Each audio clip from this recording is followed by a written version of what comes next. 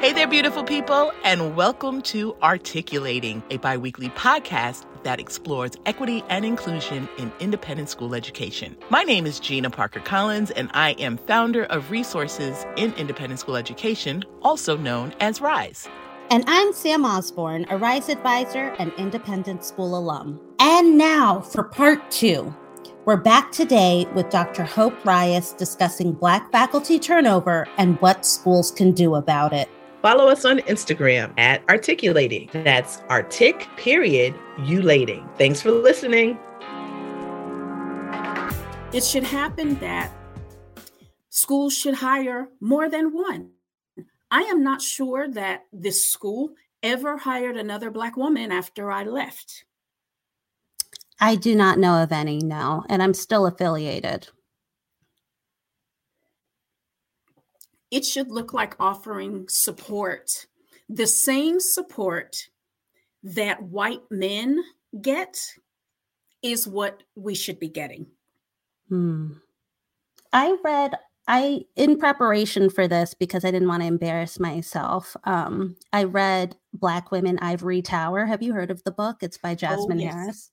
Uh-huh. She describes her experiences. She was Vassar undergrad. She's a professor now, a PhD like yourself. And she uses the term violent a lot to describe her experiences in higher education as a student and as a professor. Violence. It was a violent space. And it's my first time hearing that, but I didn't push back at all. I didn't disagree. It feels violent. And what Claudine Gay experienced, what you experienced is violence. And literally, like, to go to an institution like that every single day, and you are literally under attack, like, you know, the heart races, you feel in danger, you feel unsafe, and you feel isolated. And it's a slow burn, as someone shared with me. It's a slow burn. And then on top of that, you have, you know, out of self-preservation, as Gina used, you decide to leave. And now the school is less, I don't know if you felt any guilt when I told you you abandoned us, but, you know, that continued violence, and you have to, you know, unfold yourself from that trauma. Right. So in my book, I use the sociological term symbolic violence. So no one was physically assaulting me. Actually, I was physically assaulted in school as a young person by a white male, but symbolic violence is what happens when we ignore our Black students, when we don't trust our Black faculty's experiences. I used to tell people things that would happen to me, like, I went to the same grocery store that everybody else goes to, and I get followed around by security in the fruit aisle. And people would say, I don't know anybody who's had that. Well, yeah, because you don't, of course not.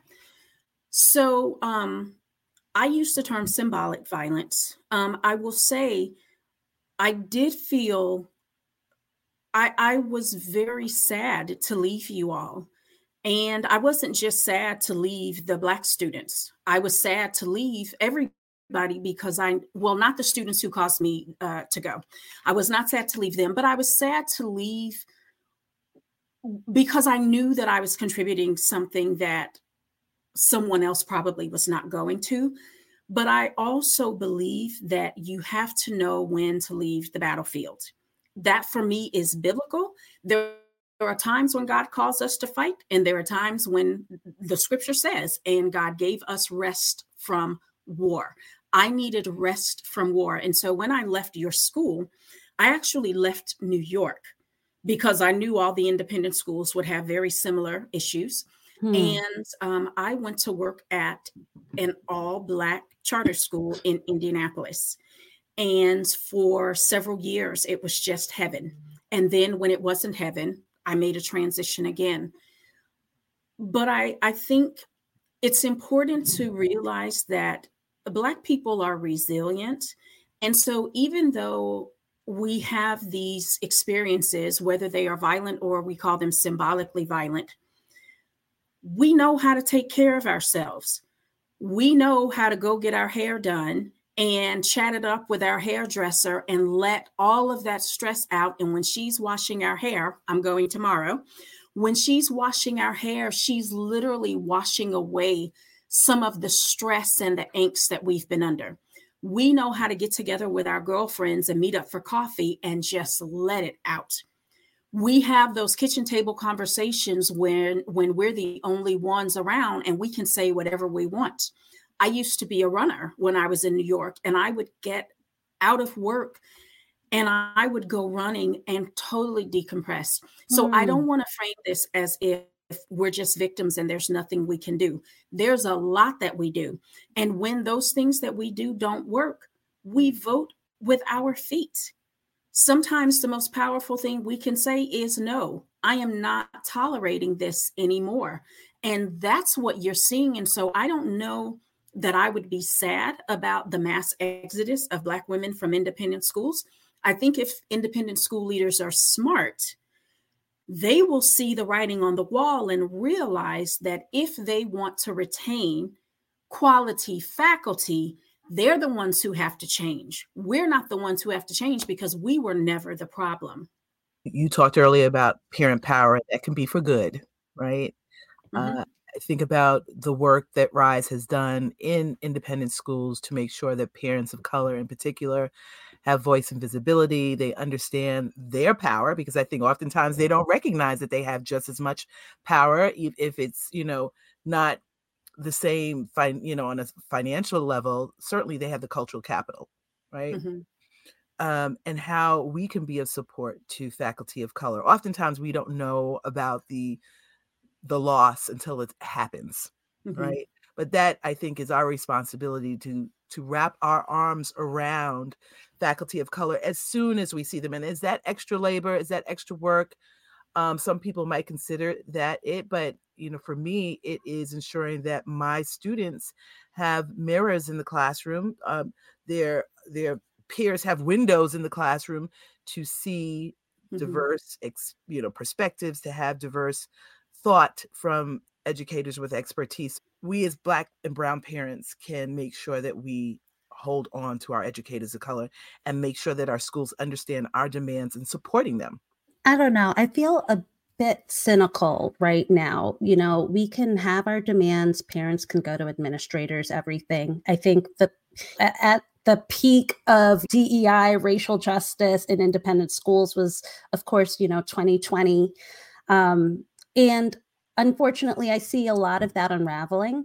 Unfortunately, Claudine Gay is an echo of Nicole Hannah-Jones, of Angela Davis, of, Famous so many. Miller at Hamline University. I do not know who that person is. I'm going to look them up. But so many more that do not have names, that aren't, front page New York Times. And I just can't help but feel like this is a cycle. And I just don't know what it's going to take to break the cycle. Well, I think you're right. It's a cycle. Black people worked very hard in the 50s and the 60s trying to push for rights. And those rights did not come quickly. And so what has happened is we have had a bit of progress, and we had some time, and some of us made it into really good schools and made good lives for ourselves. And now the cycle has turned against that. And I think you're right to be cynical for right now. I think we are in a very difficult time. And so it might very well be that we're in a cycle where we are not going to get a lot of progress. Our country is trying very hard to move backwards, which is why I think Claudine Gay is no longer the president of Harvard. People with power are trying to conserve the old way. And so what you're feeling, I think, is because there's a lot of energy that is being put into pushing back the clock.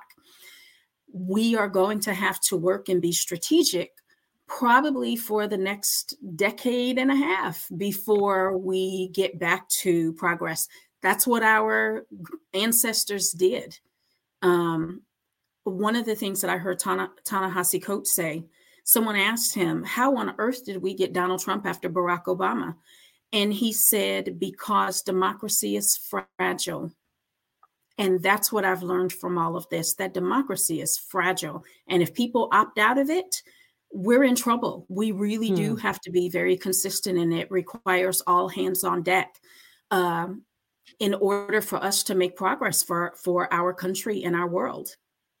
In these next 10 years, we're going to have new Black women educators, Black educators. There's going to be students, looking to pursue independent school education. Question for both of you, actually, since you're both HBCU alumni, in this period of friction, of tension, might we need to consider exiting predominantly white spaces for our safety? I always thought HBCUs were a good idea. My spirit was fed for 4 years at Spelman, and it was not easy. My professors were very hard. I did not float through college. I worked my face off, and it was an incredible challenge, but they gave me the tools. I would say that choosing to go to an HBCU was the single best decision I ever made in terms of setting me up for success in my life. I think a lot of people are doing what you just said. They are exiting these schools and choosing to look for safety. And I think it's a very individual decision.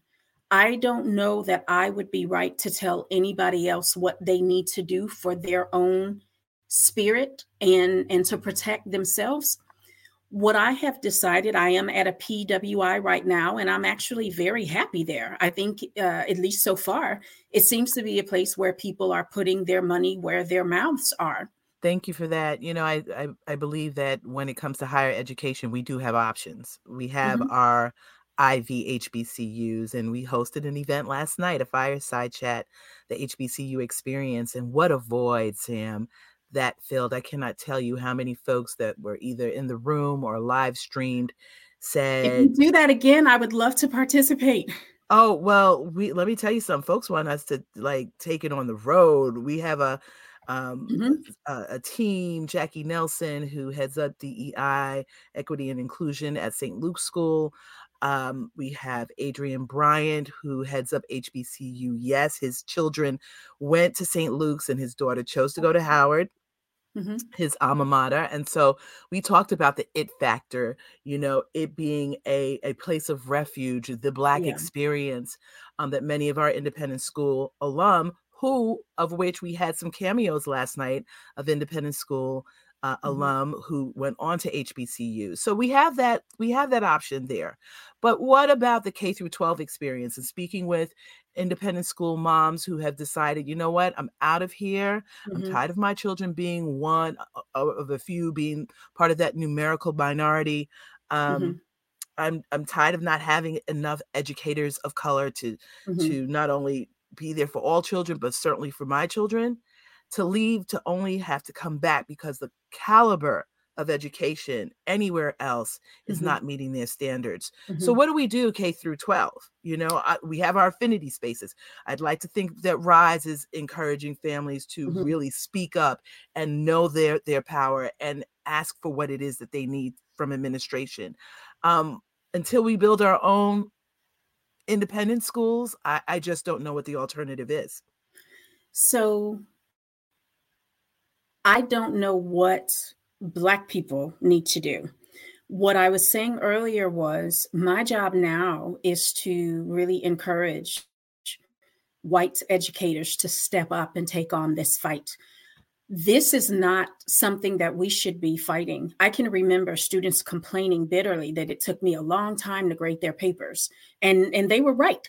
But that was because I was running to meetings and I was hosting things and I was supporting people and somebody was crying on my shoulder.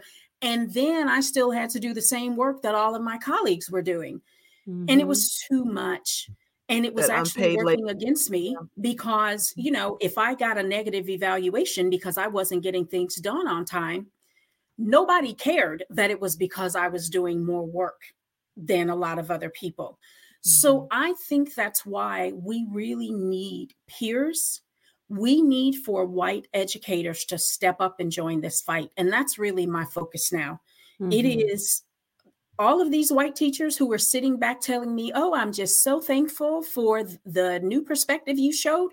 Okay, sister, now you better jump in here and get some stuff done because there are more of you than there is of me. And I can't carry this load by myself. And so I think about all of the students that I have taught I calculated the other day, I think I've been teaching now for 28 years. How many of those students are now active in supporting diversity, equity, and inclusion? They need to be the ones. Like all of my work was not, it was not for nothing. Like they know better. Once you know, you can't unknow. And so it should be on them to pick up the mantle. I believe a lot more students, because of educators like you, we keep saying the next generation has us. Like they see things differently than their Mhm. parents do. That their parents who are holding on to conservative ways, holding on to what was great about America, 30 years ago. Right. I'm hopeful and I'm excited. I feel Mhm. like more of our graduating independent school kids, Black and white and Latinx, are advocates. They are very vocal Mhm. about what's right and what's wrong. And Mhm. they're holding us accountable. They're holding us Mm-hmm. accountable. But Yeah. for sure, Eddie Moore Jr. wrote the book, Dr. Eddie Moore Jr., the guide for white women who teach Black boys. And then there's Mhm. an addendum and it's an anthology book. So there are a lot of different authors contributing to it. But, you know, Toni Morrison said, leave me out of it. This is your problem.